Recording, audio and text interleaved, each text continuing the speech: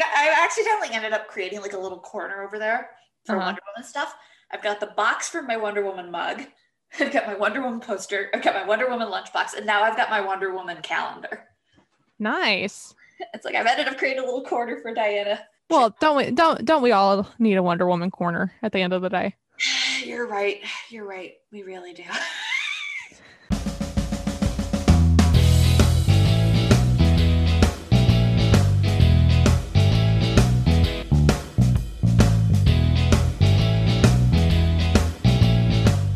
Welcome to Behind the Yellow Boxes, your one-stop comics history podcast. I'm Steph, your co-host and friendly neighborhood archivist. And I'm Brooke, your not-so-friendly, self-declared comics expert. We're two comic nerds with a lot of opinions, and we think it's important to know your history if we want to understand why comics are the way they are. And today, that history happens to also involve actual history and myth in the real world. More or less. Well, you know me very well. This is a recipe for stuff joy if I've ever heard it. Oh, it is. Because it also happens to involve Wonder Woman and one of our favorite writers here on the podcast, Greg Rucka. Ooh. Greg Rucka is probably best known to comic readers for his work with DC, where he did runs for Action Comics, Detective Comics, Gotham Central, 52, and his work with characters such as Renee Montoya, Helena Bertinelli, and Kate Kane. But he's also known for his independent projects such as Lazarus, Stumptown, Black Magic, and The Old Guard, which just had a Netflix movie last year. I have joked before that if I loved a book as a kid, when I'd come back to it years later, I'd usually find out it was a Rucka project. And I've honestly found that to be true far more often than not. Rucka brought a modern, fresh face to Batman comics in particular, building off the work of his mentor, Denny O'Neil, in creating a modern version of Gotham City and the Bat family that we now see today. We see influence of Rucka's work in a lot of modern adaptations, such as the TV show Gotham, Harley Quinn and the Emancipation of the Birds of Prey, or whatever that movie ended up being called, and the new Batwoman show, among others. While Greg Rucka is well known in comic spheres for his handling of grounded plots and kick-ass women in general, he's also left his mark in modern comics with his distinct love and elevation of Wonder Woman. In recent years, he got to write an entire love letter to Diana and her history through his successful soft reboot of her origins in Wonder Woman Year One, and has been one of the most important voices and critics for Wendy fans when it comes to giving seals of approval. But all of this started in 2002 with his first work with the character, a graphic novel with artist J.G. Jones named Wonder Woman, the Hecadea. Rucka had not had a chance to work with Wonder Woman before working on this graphic novel, which is generally included in collections with his run on Wonder Woman in general. But his understanding of the character and ability to weave in narrative traditions from ancient Greece into a modern story is obvious and captivating from the first go, which makes it all the more surprising that relying on culture and tradition of ancient Greece for a character like Wonder Woman who feels so defined by these things is still somewhat novel. In truth, the cultural aspects of the Hecadea as a concept and as the story itself are complex and fascinating, which has required some digging on our part to fully appreciate. So on top of talking about some interviews with Rucka himself, we'll be pulling from some academic journals, namely the Journal of Hellenistic Studies. We have to put our shared years of academia to use somehow, after all. I'm pretty sure this is what my master's thesis advisor had in mind for me when I was granted access to the university's JSTOR account. Listen, I've used my library science degree to unearth articles making fun of seduction of the innocent. We've all got our academic guilty pleasures. I feel like shared academic guilty pleasures is exactly the reason we became friends. Probably. The best approach to this topic is to talk about the events of the graphic novel, the tradition of Greek tragedies, and then the history of the story itself. So we'll be getting pretty in the weeds, and it's going to involve a lot of spoilers by necessity. So consider this your Stephanie Brown spoiler warning. If you're interested in Wonder Woman, but new to her lore, we really do recommend you read Greg Rucka's Wonder Woman comics, and the Hecadea really should not be skipped. So this is your final warning before things get spoiled. So pause the podcast, read some Hecadea, then come straight back to sort through your feelings with us, because this story gives a lot of them. Greg Rucka bookends the graphic novel with Diana, princess and most importantly, ambassador of Themyscira, locked inside her embassy to the modern world, reflecting on the nature of culture and traditions, namely, of the importance of Greek tragedies in the ancient tradition. We see a 6-page parable of how tradition and expectation in this world are not simply an oral story, but a living judgment. In this world, where the old gods still live and breathe and impact their subject, refusal of these traditions is forfeit of your life. Just as Diana straddles these lines of modernity and tradition herself, the story juxtaposes them as well. We cut from the ancient story of binding honor and subjugation of the namesake Hecatia ritual to the very next page presenting a modern-day theme of crime and murder. We are introduced to Danielle Wellis through her final murder in a serial crime spree. And we see another subject of willful subjugation, Batman, a superhero defined by his own strictly adherent codes to ending crime and never, under any circumstance, condoning death. Danielle escapes justice at Batman's hands and ends up in New York at the Themyscira Embassy, where she sees Wonder Woman in a larger-than-life entry from the skies. And Danielle falls into a practiced ritual of Diana's old and forgotten traditions. She makes Hecatia and serves as Diana's supplicant, binding them both into a deadly contract. And here is where I'm going to take a moment to say, I am sorry if we are saying this word wrong. Neither of us are Greek by any means. We're many flavors of white between us. Greek is not one of them.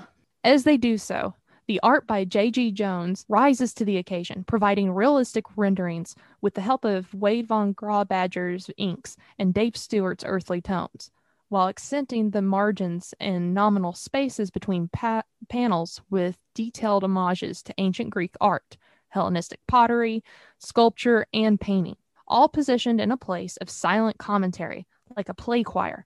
Diana and Danielle both are being watched and judged by the old traditions. They feel alien and ominous, and with the introduction of the living and deadly Erinys, threatening.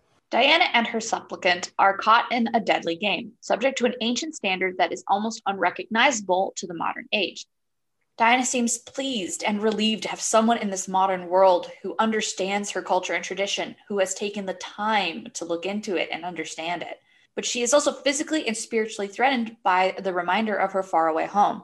As an ambassador, she is used to bringing her culture to others and is purposefully the best of that culture, as seen in her UN work and her nonfiction book she publishes, Reflections, essays about her life and perspectives from home that she wishes to bring to the modern world. The joy of tradition, the fear of expectations from an older world, and the mystery of what has brought someone to her doorstep is in such a desperate state plagues her. She, more than anyone, is familiar with the way Greek tragedies find their ends.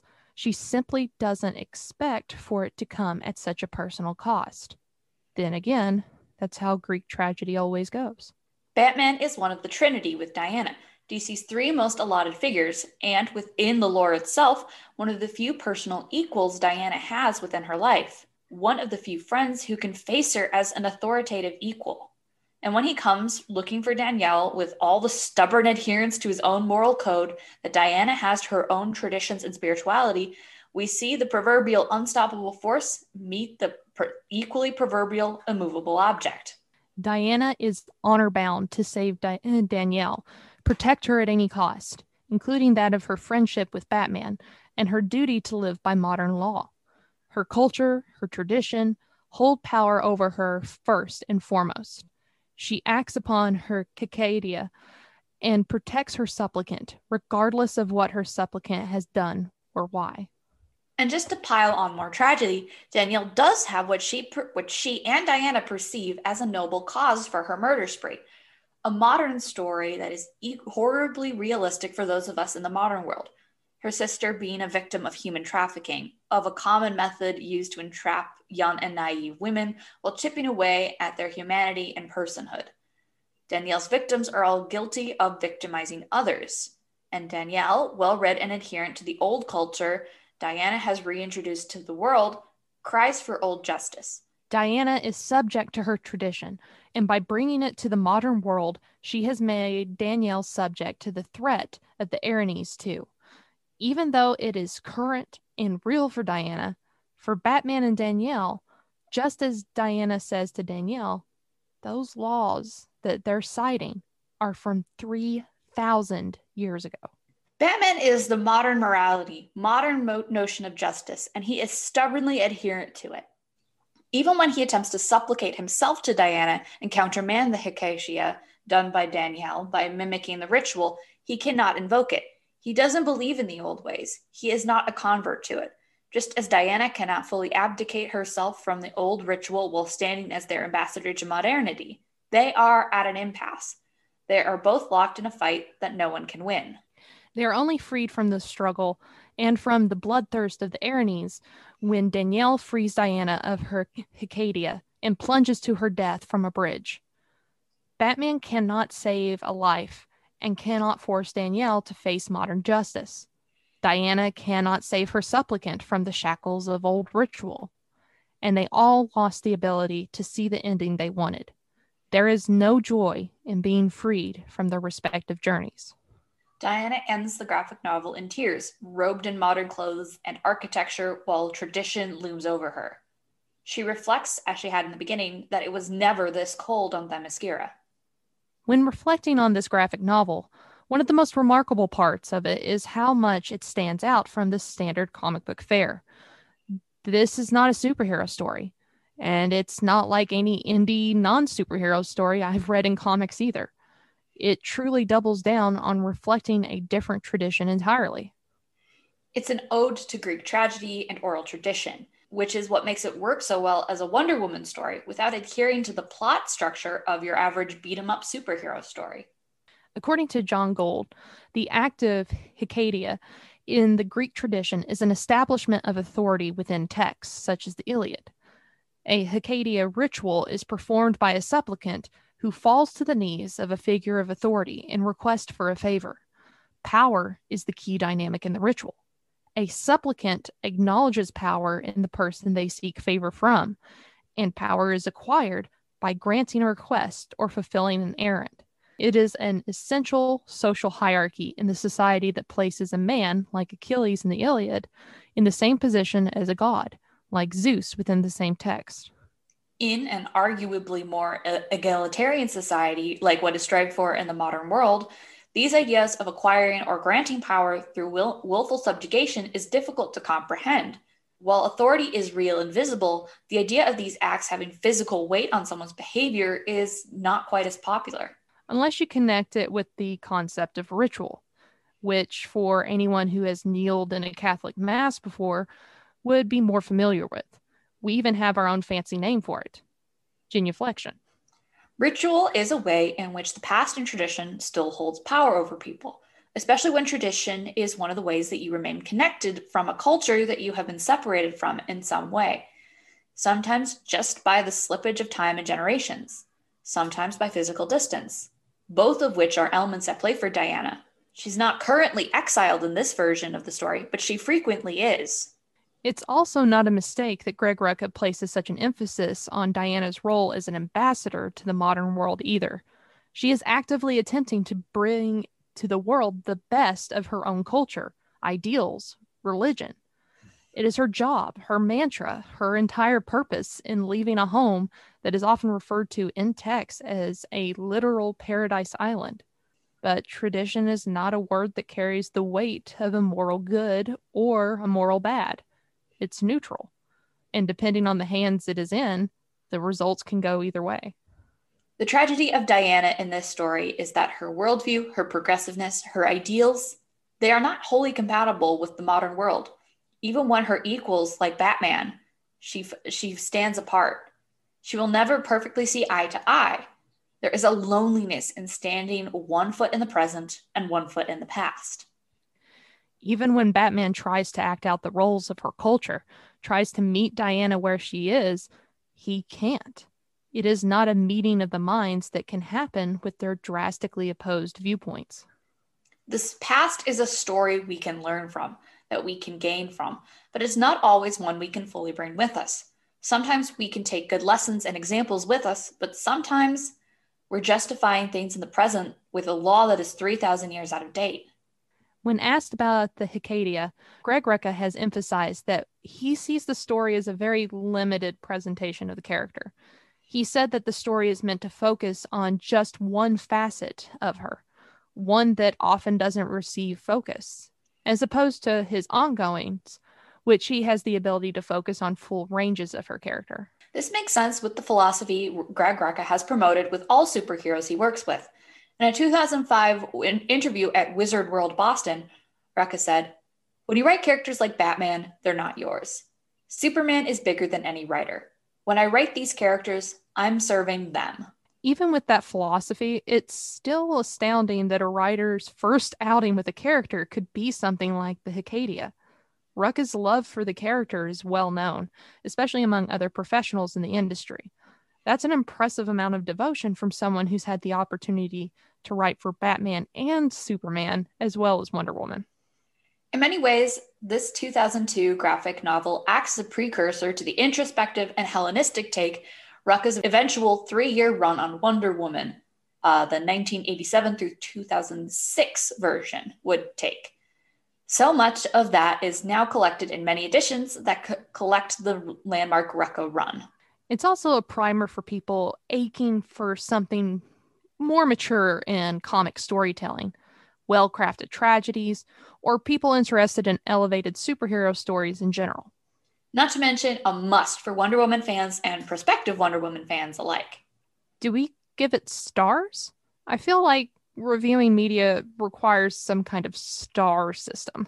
No, we're too classy to do something reductive like give star ratings. What do you want us to do next? Plot holdings? Okay, but hear me out. Wonder Woman's costume has stars. How about 5 tiaras out of 5? How about 5 lassos of truth out of 5? 5 Kangas out of 5. Oh, Kangas. Actually, the story didn't have any rideable kangaroos now that you mention it. 0 stars. Sorry, Rucka. Try again. Bring back Jumpa 2021. All right, so that is our review of Hecate.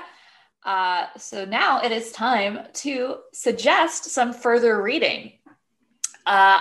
For a classic rec this week, I'm definitely digging into the Rucka back catalog here. And so I am going straight for one of my favorites. One of the first comics that grabbed me into Gotham City and never really let me go. Gotham Central is still an all-time favorite for me, even years after I originally discovered it. It tells the story of Gotham City's police department, particularly the story of Renee Montoya. It explores what it means to live in Gotham City, the relationship between Batman and ordinary police officers, and particularly Renee Montoya's struggles with addiction and her sexuality.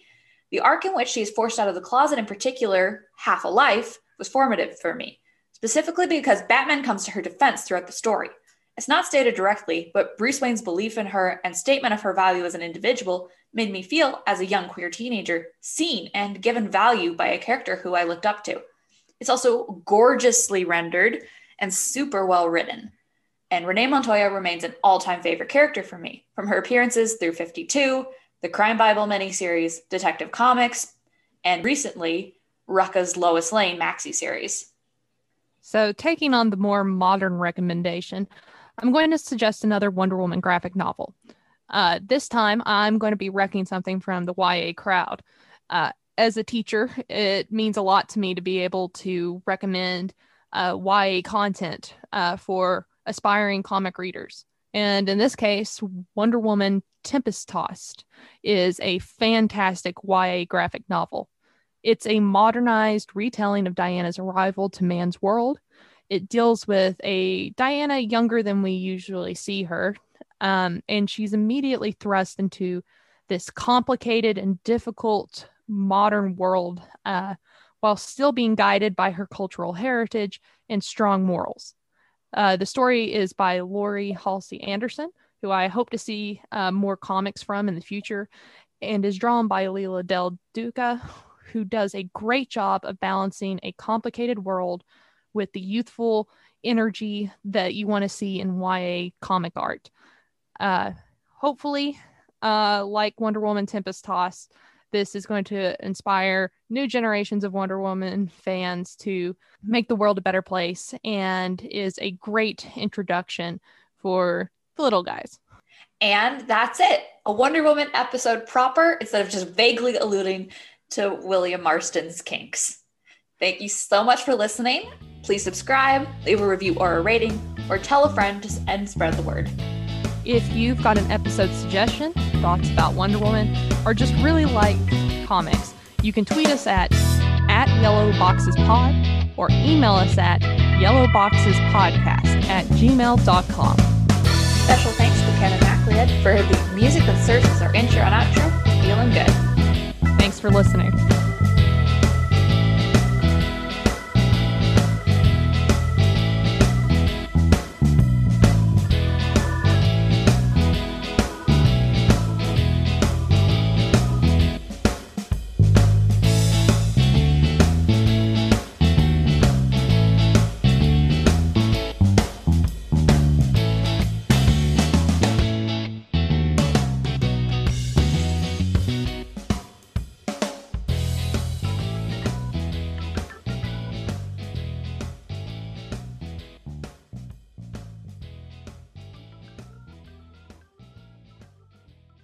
Isn't that what Steve Rogers is?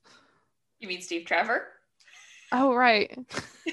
She doesn't date Captain America. Although I think they get along. I think they would get along. They would compare boyfriends.